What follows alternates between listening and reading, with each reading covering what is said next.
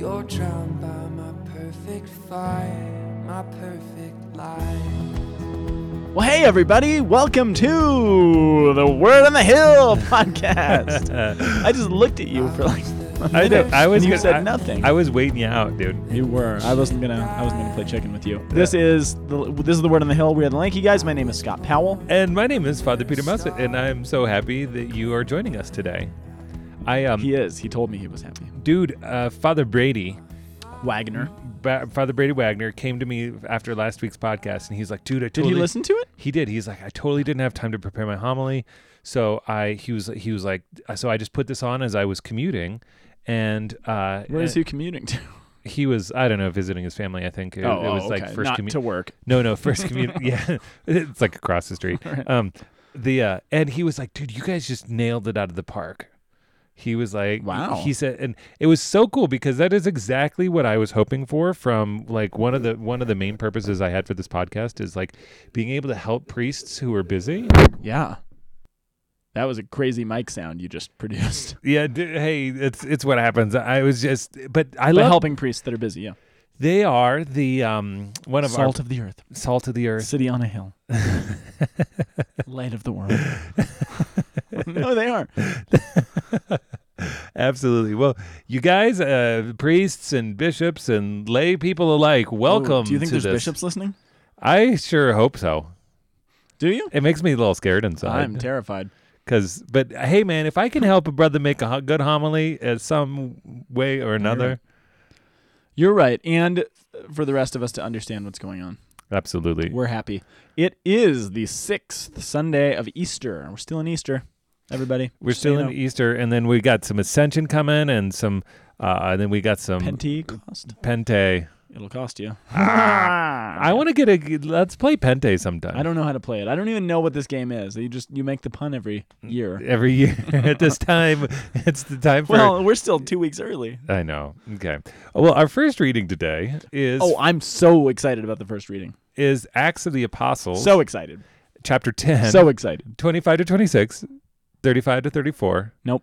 44 to 48. Let's just reverse that. 34 to 35. Oh, yeah. 44 to 48. Yeah. And then our second reading, well, our responsorial psalm, rather, is Psalm 98. Ooh, there's a neat connection to that. Okay. I'm just excited. These are great. These are fun readings. Okay. Psalm 98, verse 1, verse 2 to 3, and then 3 to 4. And then the response itself is from 2b. Or not to be. Well played there. Second reading philosopher. Is from 1 John. Oh, no, that's Shakespeare, not... I thought it was a philosopher. Anyway. Hey, man, he is a philosopher in a certain sense. Yep. Not necessarily hardcore and strict. Get to the love. 1 John 4, 7 to 10. Yo. It's all about love. Love. Love it up. Then our gospel reading. You might have to carry a little of the weight on the gospel because I'm not... Well, we'll get there. John 15, verses 9 through 17. I got lots to say about the first three. And I'm hoping for you to tie it in with John. Man. So that's your job. Okay, I will accept my job. No, you've got lots of jobs. I do. A lot of hats. I'm in this hizzle. I have hizzle hats. Well, great. I feel like we're there. I feel like we're missing something. But we're not. No, yeah, we got business. We got jobs to do. I do feel like we're missing something. Do you have any shout-outs? I have a shout-out to our mysterious card maker. I was trying to get you there. Oh, in the mail, I got this like strange package sent to the student center. And so we called the police. We called the police. We had brought the dogs. Squad. Yeah, dog sniffers. No, none of that's true. And it turned out to be some Father Peter Mussett L.G. as if it was my degree business in cards. life. Yeah, it was my business card. You didn't point out they were business cards. Oh yeah. It was a business card. Man, I'm spoonerizing everything. So I'm doing the first last and last first. You're doing what? Spoonerizing. What does that mean? Means you're Pretend reversing I didn't things. know what that meant. Let's if play one a game. Let's play a game. That sounds like what we do on the podcast every week with you Pretend and I don't know things. That's me. I just pretend like I don't know things and get people to shout. Eyes. Spoonerism. What is a spoonerism? A spoonerism is when you reverse the first part and turn it into the last and last part into the first part. Is an error in speech or deliberate play on words which corresponding consonants, vowels, blah, blah, blah. Okay, cool. There's Blah, a much blah, blah, better blah, blah, blah. definition in a website called Fun with Words. I'm going to revisit Fun with Words because I certainly like words. Yep. Acts 10. No, sorry. Yeah, business cards. Yeah, and they were totally awesome. I have Father Peter Mussett with my degree LG on the front, and Your then degree. I know it's like STA. If anybody ever participates, you can get extra letters at the end of your name. LG Participates in what? in this podcast. Really? You're just giving away our letters? I am, man. Just like that. Dude, I'm generous. Freely I have received, freely do I give. Seriously, man. I'm trying to remember the first reading from last week. Yes. Okay, perfect. Okay. We have been set up perfectly Oh. for today's first reading. So we're in Acts chapter 10. So last week, not yesterday, last week we talked about chapter 9 of Acts. Do you remember what major event happened in Acts 9?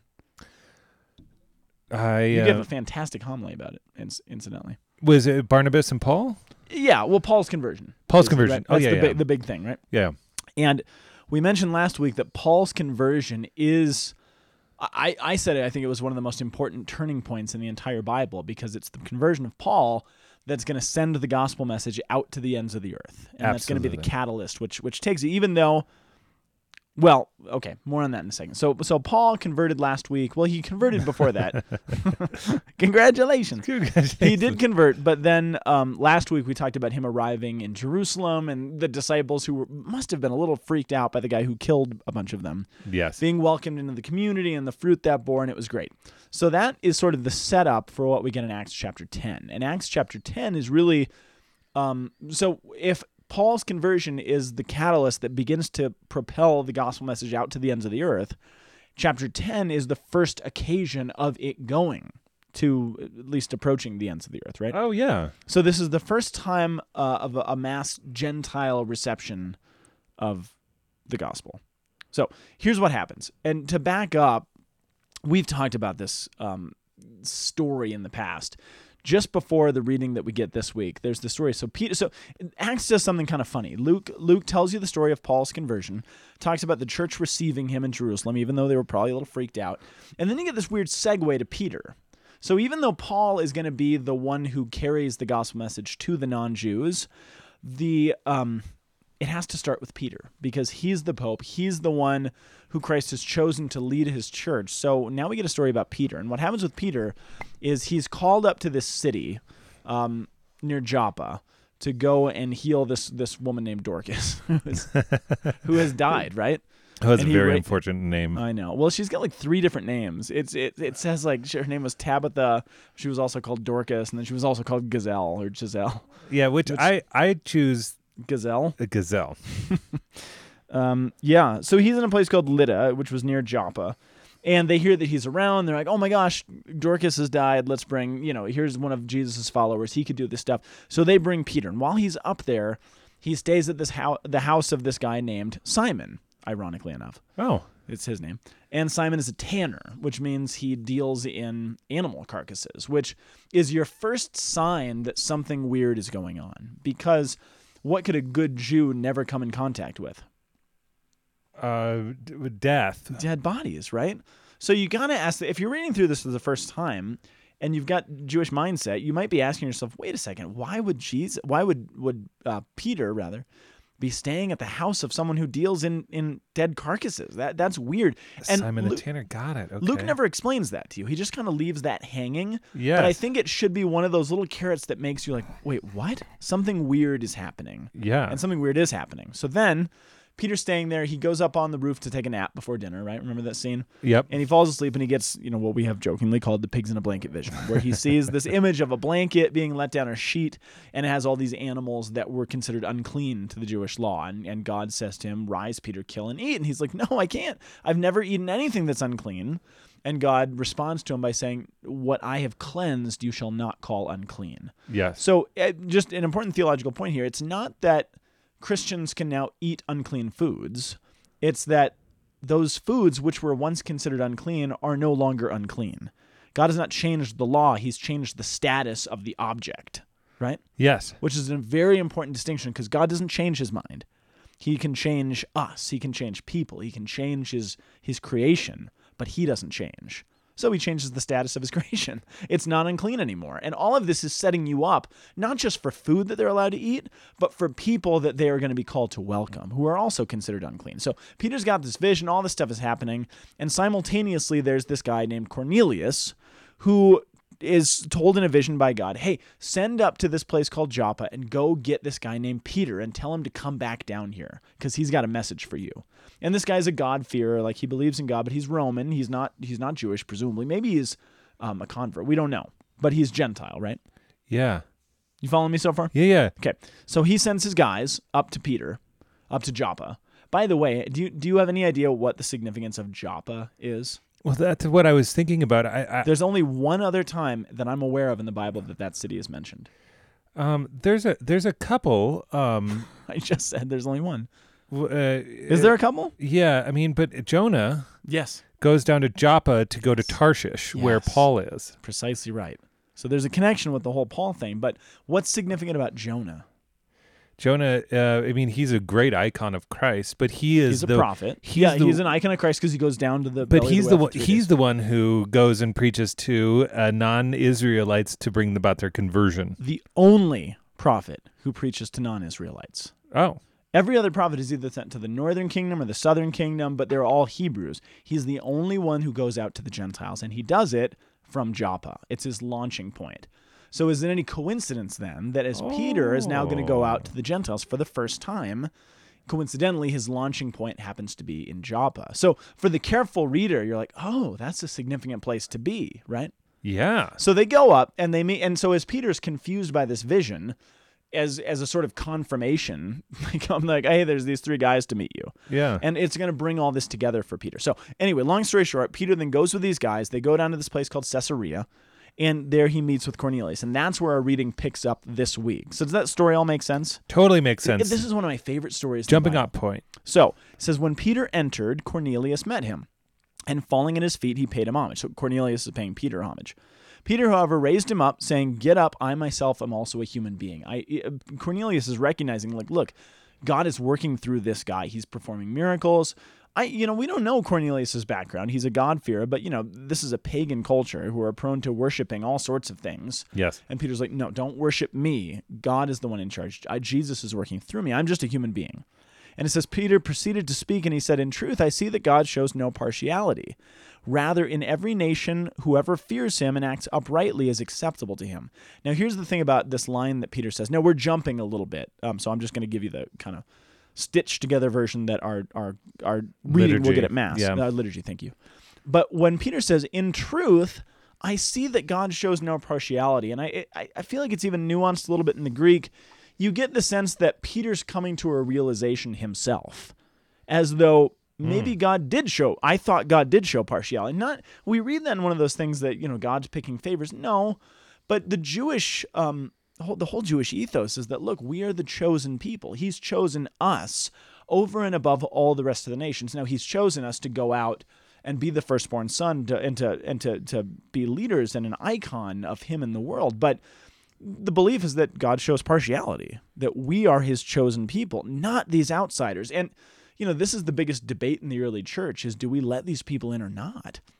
And Peter, the first pope. It's huge. It's so important. There'll be like a fist fight between some of the apostles in Acts 15 where they're yelling at each other. Trying to figure this out. I mean, if you look around in our country right now, some of the arguments about immigration are huge, and that's just a space. That's not a family. Right. I mean, it's like there's a certain sense of familial, but this is the salvific family of God, and it's like, how does this even work? How do we even do this?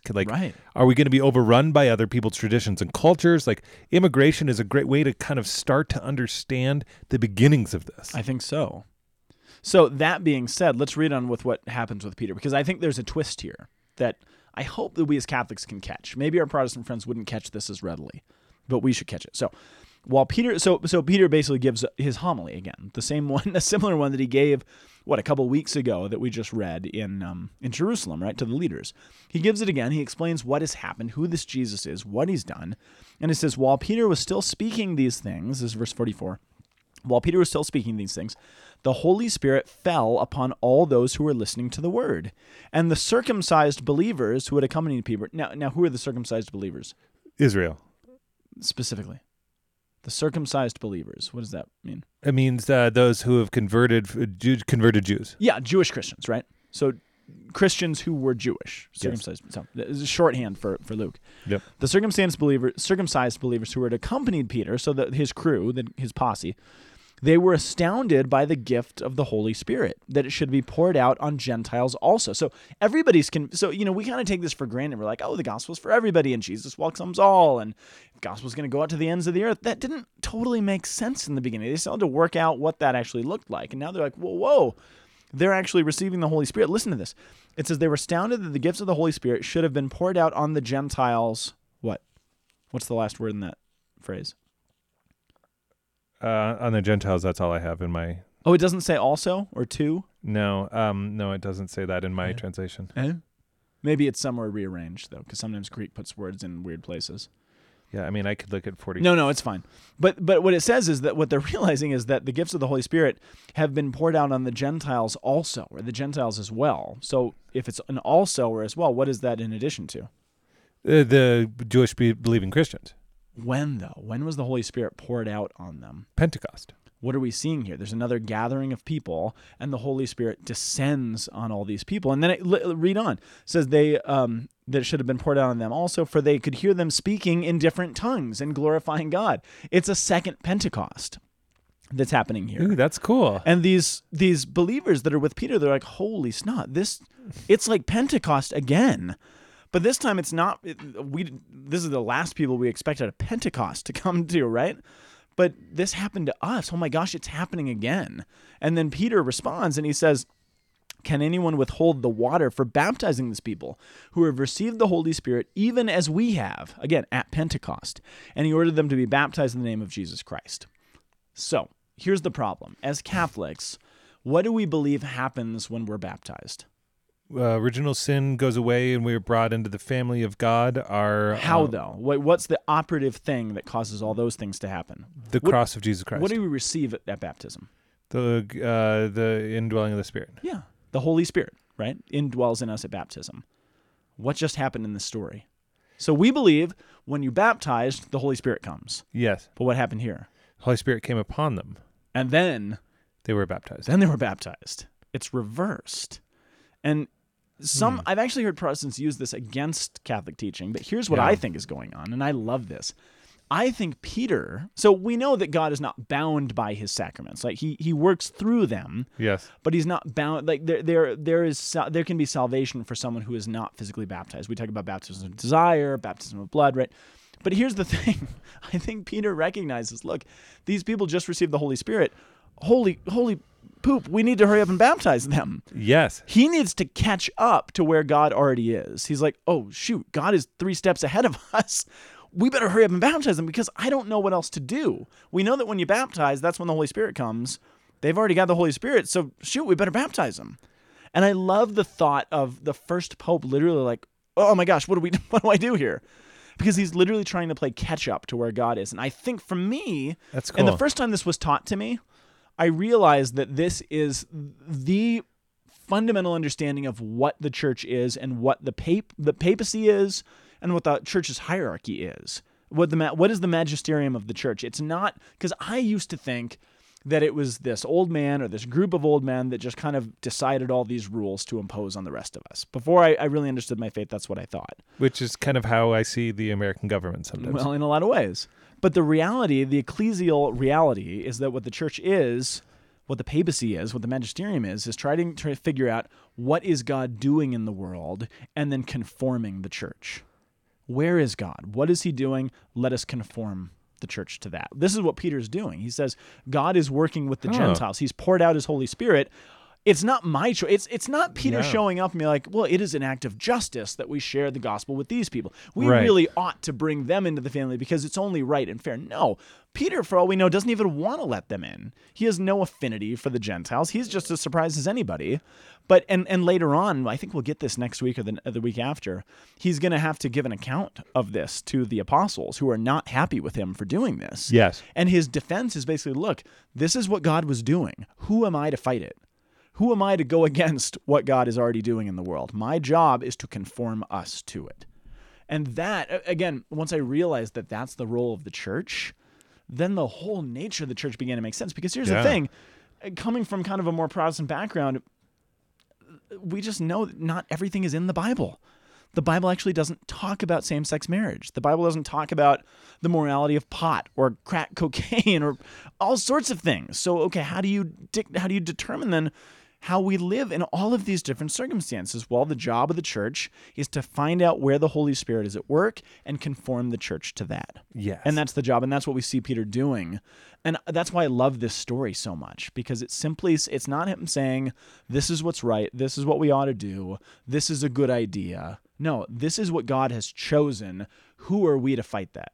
Dude, I love that. It's Ecclesiology 101. I really think that's beautiful. And that's what brings the church to, frankly, the likes of you and me, who probably don't have any Jewish heritage.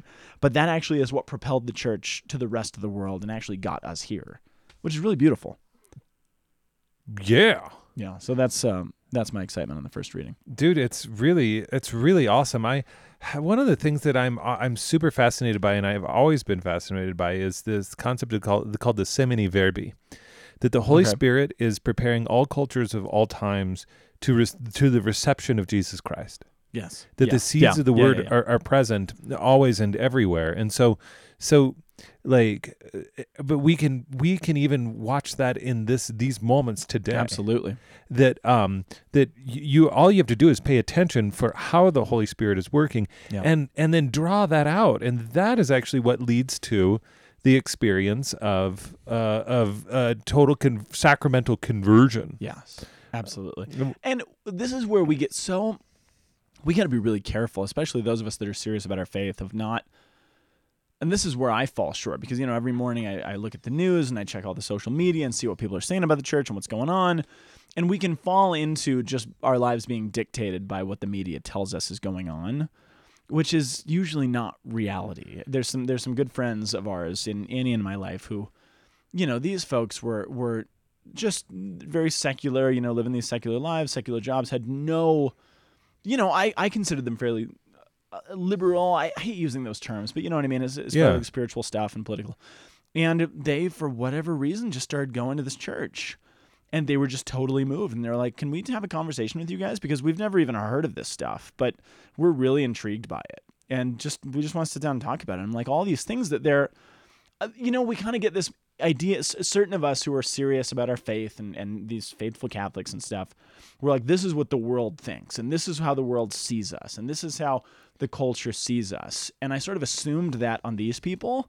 And it was so far from the truth. They're like, we haven't thought about it. We don't even think about these things. You're not even on our radar screen. So tell us, because we're really curious now. And I was like, oh, well, this is a great conversation because we can just talk. I'm not fighting all, we live our lives sometimes thinking that we're just going to be fighting all these fights. Yes. And the media creates a lot of fights that makes us think that we're fighting. Well, you know why that is. Folks just know the truth and they just want to know it. Why is that? The reason why the media does that is because its storytelling is based on conflict. Yeah, absolutely. We are not interested in the land of the happy people where everybody's getting along. No, the reason and the way in which you grab somebody's attention is you put them in conflict. Yeah. That's why I'm going to punch you in your face. Oh, please don't. Okay. But here's the thing, though, and this is why this is so important. I take this with a grain of salt, everybody, because it's not universally true. But I think we look at the world, again, those of us who are faithful and serious about our faith, as though it's this fight waiting to be had, and that the secular world is always thinking about us and always thinking about the church in ways that they can undermine us. And the news that I have for us is that, for good or for ill, they're not thinking about us. We're just not on. Some of them are, and we're on a lot of radar screens, but just average folks are just living their lives, which makes evangelization, sharing our faith and the gospel, a lot easier than we think it's going to be. Oh, because the people in our lives are just curious. Because they don't know. They're not thinking about the church. They're not thinking about all the ways they can undermine the Catholic belief. They're just living life, and a lot of times they're living life in a kind of hopelessness, and they would love to hear about the thing that actually gives us hope in our life. And there might be fights that come out of that and all sorts of things that come in conflict. But you know what I mean? Yes. Sometimes I do feel like I live my life thinking everyone is out to get me. Yes. Or the church. And yes, there's plenty of people who are. But by and large, it's probably not your next door neighbor. It's probably not the person in the cubicle next to you. It's probably not the guy sitting in traffic across from you right now. You know what I mean? They're just living their lives, and that makes evangelization a lot easier. Oh, it does. Which leads us, it really does lead us into Psalm 98. I think. The Lord has made known his victory. He has revealed his vindication in the sight of the nations. Yeah. So there's the kind of face value of this. Okay, what did we just read about in the first reading? The nations, the goyim, right, the Gentiles, all being brought into the family. So he's revealed to the nations his saving power. But I actually want to zoom in on one line of one of the stanzas. So it says, "Sing to the Lord a new song, for he has done wondrous deeds. His right hand has won victory for him, his holy arm." There's a theme throughout the Bible of the right arm or the holy arm, the mighty arm of the Lord. Dude, what? I've seen some typical charms that are just like arms that like you can hang around your neck. Like no, yeah. No, it's like if you want healing for your arm, you can do it. So as soon as you're talking about the holy arm, dude, I'm like, dude, I kind of want a necklace with the holy arm on it, dude. Oh man, that's the worst. That makes me uncomfortable. Hey, that's why I'm here. Thank you. But the idea of the arm, so it's this image, it's kind of a metaphor that's used throughout the Bible that is always referring to God's salvation, the way that he's going to say it. The first time, actually, that this phrase shows up, the mighty arm of God, is actually in the Exodus story when he frees his people from Egypt. Oh. And here's what I think is significant about that. So you're like, oh, neat. It's a metaphor, for the way God's going to save his people. But the very first time it's used in the Exodus story, what's God's purpose in the Exodus? Well, his purpose in the Exodus is setting his people free to worship him. Yep. But if you read this book of Exodus very carefully, he's actually got and we've talked about this on this podcast before, his intention in the Exodus story is point blank to be known. He wants to be known by his people. He wants to be known by Israel, but he also wants to be known by Egypt. He also wants to be known by the other nations that are going to hear the rumors about what he's done there. He wants to be known by all generations who will come afterwards. He wants the nations. So the very first time that this phrase is used, the strong arm of the Lord, is not just he wants to save his people Israel. He wants to save Egypt, the oppressor. He wants to save the Canaanites, who they'll be oppressed by later on. He wants to save all of these nations because he wants to reveal them to himself to them. Yes. And the other place that I think is significant that this line shows up is that Mary chooses to use this metaphor in her Magnificat. Remember that when my soul proclaims the greatness of the Lord, my spirit rejoices in God, my Savior? Yes. What does she say? I wrote it down. From generation, he has shown the strength of his arm. He has scattered the proud. I'm convinced, I think, that even though this metaphor is prominent in the Bible and speaks about God's salvation, it usually has the undertones of bringing in those who were least expected. From its outset, it's actually referring also to Egypt. He wants Pharaoh, for Pete's sake.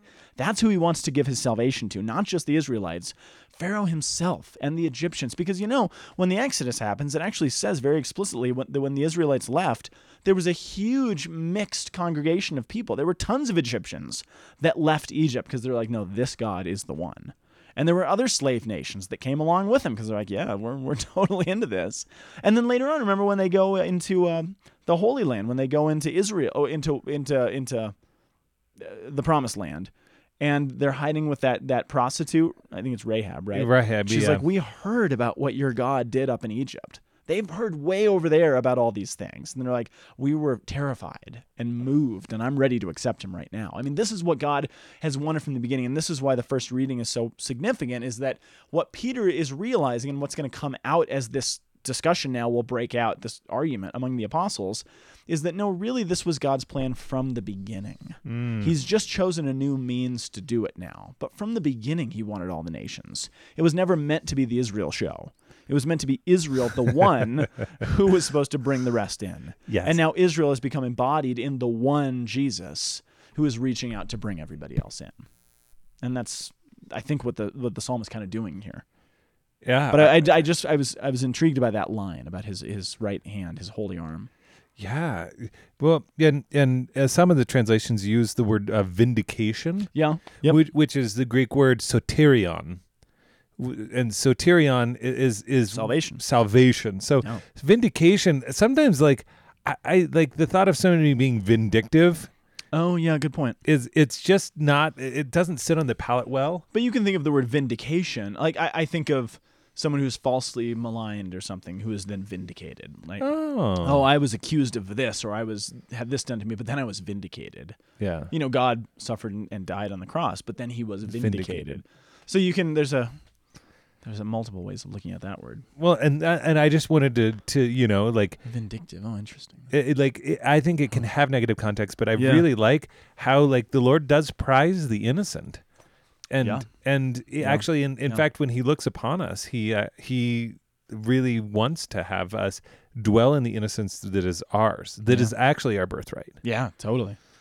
Which brings us, lovelies, into 1 John. To the love. Beloved, so 1 John, we've been marching through 1 John, which, again, we don't totally know the audience of this. There's not a lot we know about 1 John, except it was probably by the apostle. But he says, Beloved, let us love one another, because love is of God. Everyone who loves is begotten by God and knows God. Whoever is without love does not know God, for God is love. In this way, the love of God was revealed to us. God sent his only Son into the world that we might have life through him. In this is love, that not that we have loved God, but he loved us and sent his Son as expiation for our sins.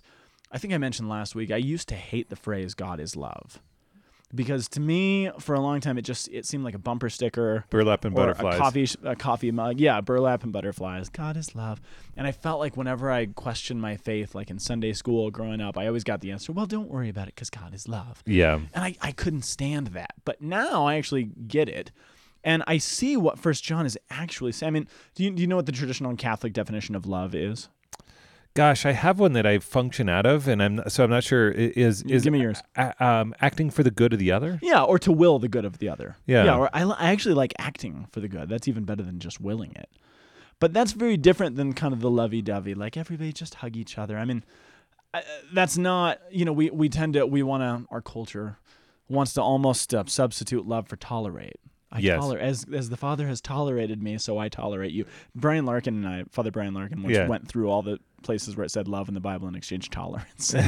It's really funny. The Father doesn't tolerate Jesus. He loves him. Yeah. And Jesus doesn't just tolerate us, which just in my... And if you look at Scott's Bible, it's really funny because all of the word love is crossed out and he put tolerate, which is really kind of disturbing for everybody involved. And I don't want to be... I really get bothered by... Again, those of us, and we have a lot of friends in people's circles we run in that kind of want to mock the people that have the tolerate bumper stickers and stuff and make fun of them. I don't want to do that. I'm not because I appreciate the sentiment that they're getting at, but when I hear the word tolerate, I hear put up with. And if the best we can do as a culture is just put up with one another, I'll just let you exist over there. And that's what I hear when I hear tolerate. Yeah, because what it does is it forsakes the acting for the good of the other. It forsakes relationship, doesn't it? I don't need to have a relationship. I'll just tolerate you. I don't actually even need to talk to you. I'm just going to put up with you existing over there. And I hate that. Yeah. Because that's such a... And I don't think that's what people mean when they say it. No, I think the intention is more, like, let's coexist, which is like... And I get it. I really don't want to mock it, because I get where they're coming from, but I just think it's so weak. Yeah. And so insufficient.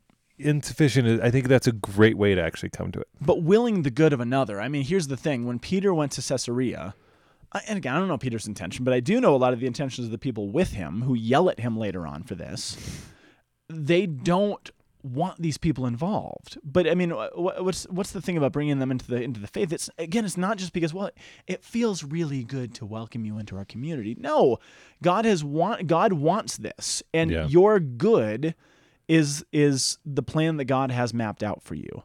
So in my willing your good, I want you baptized into the family of God. That is love. It's willing the good of the other, even when that's painful or not received, or it's actually the last person that you want to be sitting next to you in the pews. To love them means to will whatever is the best for them. And sometimes to love one, I mean, I heard this. Well, I don't want to get into this, but there's a good story I heard once about somebody who, out of love, punched their brother in the face as hard as they could because they were acting like an idiot.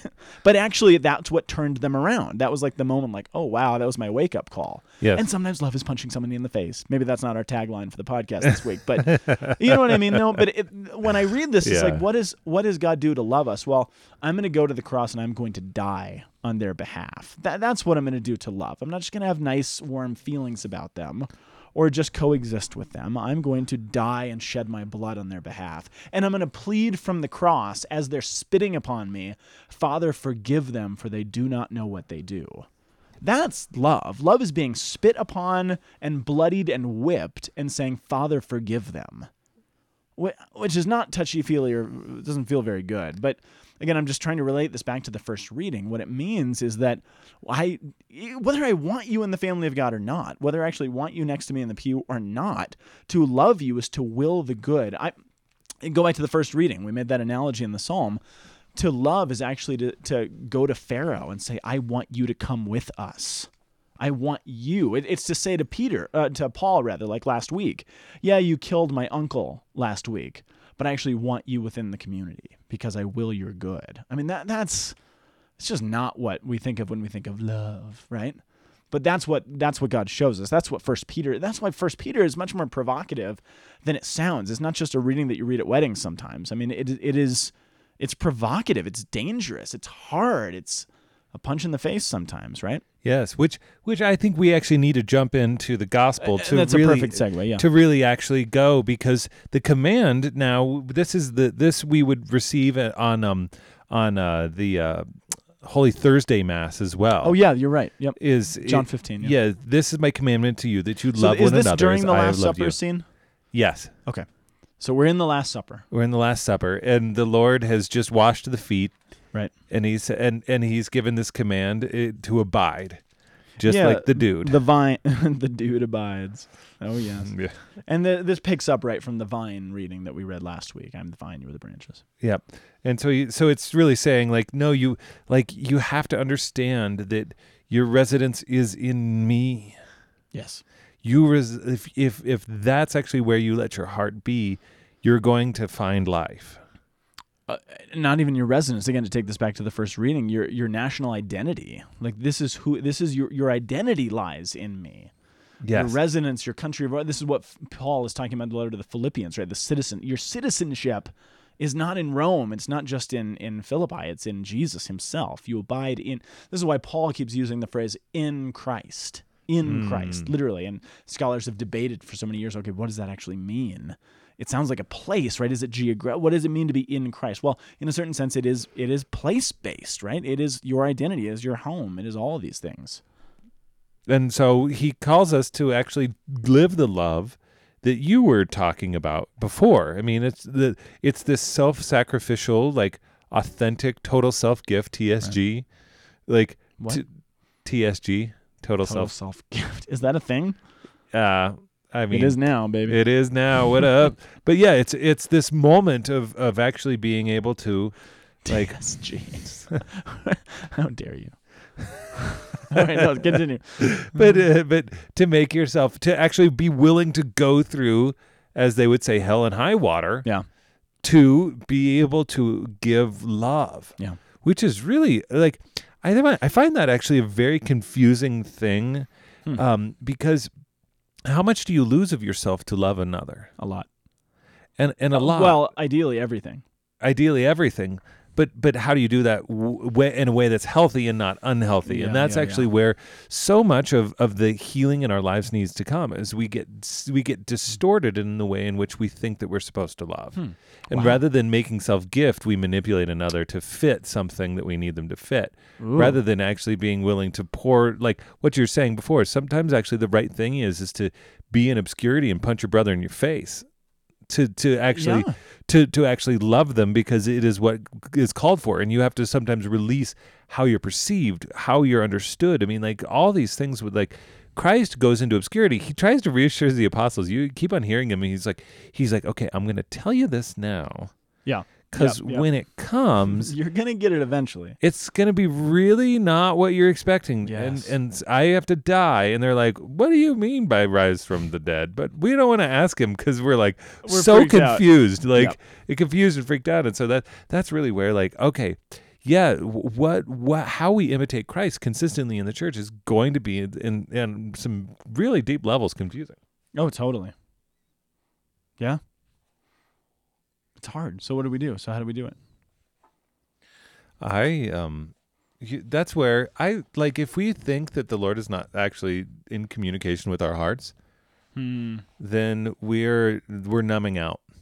Wow. And you actually have to stop numbing. I mean, I think that's why we fast over Lent. I think that's why that's a good insight. And so that as our heart, because if we stop numbing, then we start to become sensitive to the movements of the Spirit. We become sensitive to the sufferings of our own life. And if we're actually willing to suffer the thing that is the most disagreeable to us, if we begin to be willing, it doesn't mean we have to do it, but to say, I will go even there if the Lord asks. And that docility of spirit, that's actually how the Holy Spirit, other people encounter the Holy Spirit. Like, to bring us back to the first reading again, if we become docile and move, then we are willing to actually pour out in ways that we don't think or expect the Lord is going to do. Like, how is the Lord going to draw in the nations? Well, I don't even know. I mean, I know that I look at you, Scott, and I'm like, here's a man who can actually do some really pretty solid apologetics, who has a pretty fine intellect. So how are you going to actually do it? Whereas, like, I have a great intellect. I have a profound practical intellect too. And actually the sharing of the gospel is in some ways for me intrinsically tied to the flowering of my life, these moments of these profound successes. But I have to pay attention very closely to the way the Holy Spirit is working in those flowerings of my life, so that the grace can make them fruitful. And that's why I abide in the midst of them and not just numb my life out, which, truth be told, we are all really tempted to numb our lives out. Totally. Rather than actually get serious about letting the Holy Spirit bring us into some awkwardness. This is my new insight in the world. The awkwardness is the key to everything. Yeah, it's true, actually. Like, if you're willing to go into the awkwardness in creating things, in the intellectual life, in relationships, in fundraising, in preaching, if you're willing to actually get awkward and abide in the awkwardness, then you abide with the Lord. It's true. Because customer interviews, if you actually want to find out what's actually happening in people's lives, allowing that space of revelation to take place, I think that's the new thing that I am inciting on. I think you're absolutely right. And that, my friends, brings us back to take home. Yeah, which is funny because how did we start this podcast today? The awkward silence. I bet it was some awkward silence when Peter went up to Cornelius. Hey, you Cornelius? Yeah, you Peter? Because seriously, the Holy Spirit just said to Cornelius, hey, go get this guy. And they're like, okay, I got you. Let's go to the Tanner's house. You want some iced tea or something? Like, what? I bet that was awkward. Real awkward. Put himself in it. That's it. Awkwardness is the key to everything. So y'all, keep it awkward. Keep it awkward. And thanks for listening. Look us up on Facebook. Send us business cards. Send us business cards. Thank you for that. Send us t-shirts, stickers, coffee mugs, whatever you got. Hats. You guys are the best. God bless you. We'll be back next week. Okay. Bye-bye. The Word on the Hill is a production of the Aquinas Institute for Catholic Thought here in beautiful Boulder, Colorado. You can find us online at www.thomascenter.org/AICT or lankyguys.org. Send us an email, lankyguys@thomascenter.org. Find us on Facebook. We'll see you next week.